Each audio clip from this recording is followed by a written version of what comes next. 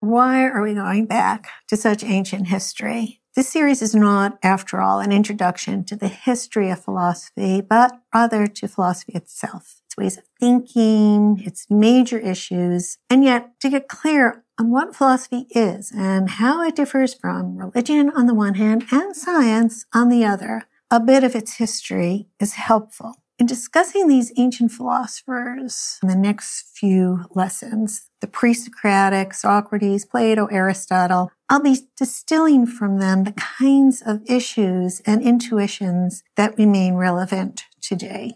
What question did the first philosophers try to answer? Let's go back to that first question that we ask in trying to get our bearings. Where are we? What is the nature of this reality in which we find ourselves? What's its ontological furniture? This was the question that the first Greek philosophers, the Ionian philosophers, pondered. We collectively call these earliest philosophers pre-Socratic because they came before the 4th century BCE Athenian philosopher Socrates. What was the intuition that lay behind their questions? They had what we can call the reductive intuition, the intuition that there is an underlying simplicity not immediately apparent in appearance, but which can be arrived at through the process of reasoning about those appearances. Multiplicity can be reduced to simplicity. The seeming chaos, the arbitrary randomness can be reduced to a hidden order. An intuition that was shared by all of the earliest philosophers is that behind this great variety, there is unity, a unity of stuff out of which is generated all things. And behind the seeming chaos of one thing randomly following another, or even worse, the kind of arbitrariness of things happening because of the actions and whims of those capricious gods. Behind all this, there is an entirely natural order, a law-like order, nomological, we now say from the Greek word nomos, for law. And because there is a hidden order, there is the possibility of predictability and gaining some control over nature. The Ionian philosopher Thales, who was, according to Aristotle, the first philosopher, supposedly predicted an eclipse, which greatly impressed his contemporaries. And the stuff out of which all things are generated was, according to Thales, water, which seems a fairly counterintuitive, not to speak of crude hypothesis.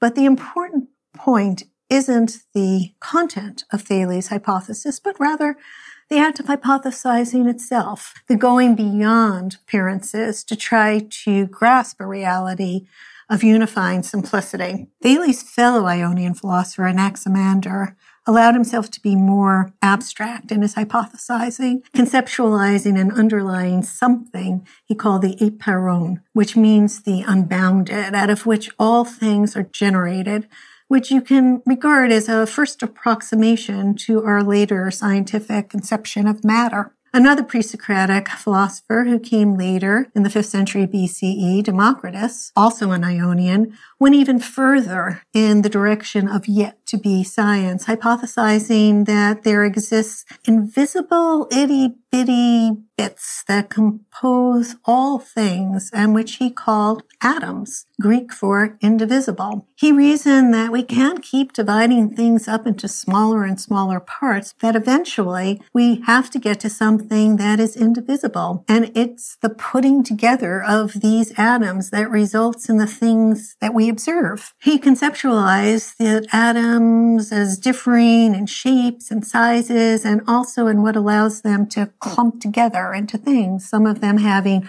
hooks and eyes and others balls and sockets. Another important pre-Socratic thinker has a name you probably recall from high school geometry, Pythagoras. He hypothesized as to the hidden nature of reality, that what it was is it's constituted of the relationship between numbers. All of them, he thought wrongly, could be expressed as the ratio of whole numbers. This yields a vision of great orderliness underlying the seeming arbitrariness of appearances. Pythagoras was reportedly inspired by the discovery, perhaps his, that the pitch of a tightly held string when plucked is exactly proportional to its length in ways that can be expressed as the ratio between whole numbers. So if you take a string and you half it, and then you pluck it, it will play a pitch that is an octave higher than when unhalved. Divide the string into fourths,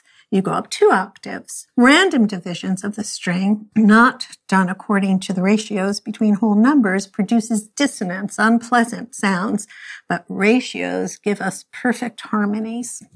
The pre-Socratic philosophers were proto-physicists and cosmologists posing their questions and hypotheses before there was an experimental methodology to tackle them. That experimental methodology would itself emerge centuries later through philosophical thinking.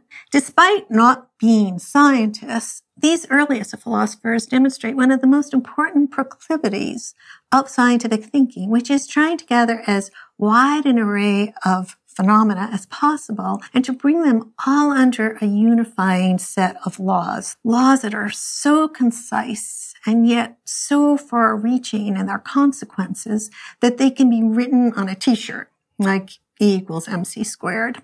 There's something intensely satisfying in such reductive explanations, not reductive in the pejorative sense that they are leaving something out, but rather in the expansive sense that they are drawing so much in. And no doubt the pre-Socratic philosophers felt something of this satisfaction. What they could never have known is how far these intuitions of theirs, the Ionian enchantment, would bring us. You can see how the intuitions that guided the underlying questions of these pre-Socratic philosophers, where are we, presuppose the distinction between appearance on the one hand and reality on the other. Appearances, the raw contents of our experiences delivered to us by way of our senses, has to be subjected to analysis in order for us to conceive of an underlying reality, whether it's Anaximander's Ipeiron, Democritus's atoms, Pythagoras's numerical ratios. What philosophers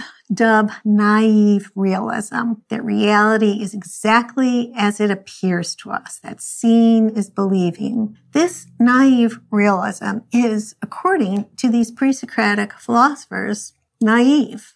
We can trace a continuity back from their rejection of naive realism to contemporary scientific worldviews. Think of how extraordinarily different from our everyday world of appearance is the world of, say, Einstein's relativity, in which appearances to the contrary, simultaneity, 2 events happening at the same time, is not absolute. 2 events that seem to us simultaneous and in reality, as revealed by Einstein, time and space can't be conceived separately from each other. I mean, that is wild, but are interwoven into the 4-dimensional manifold of space-time, whose geometry isn't the Euclidean geometry that describes the world of our appearances, but is instead non-Euclidean, a geometry in which parallel lines do meet, a kind of mathematics that Pythagoras could never have gotten his head around. Though what he did imagine was that it would be mathematics that would best express the underlying structure of reality. Einstein himself acknowledges the debt. Here is what he wrote, one of my favorite passages from Einstein.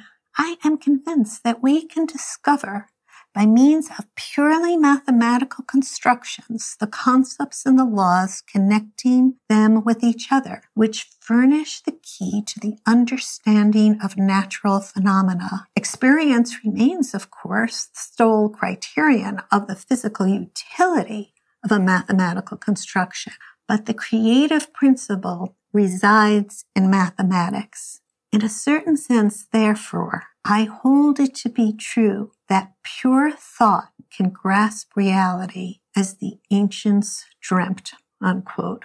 If there were a heaven, I think Pythagoras would be smiling.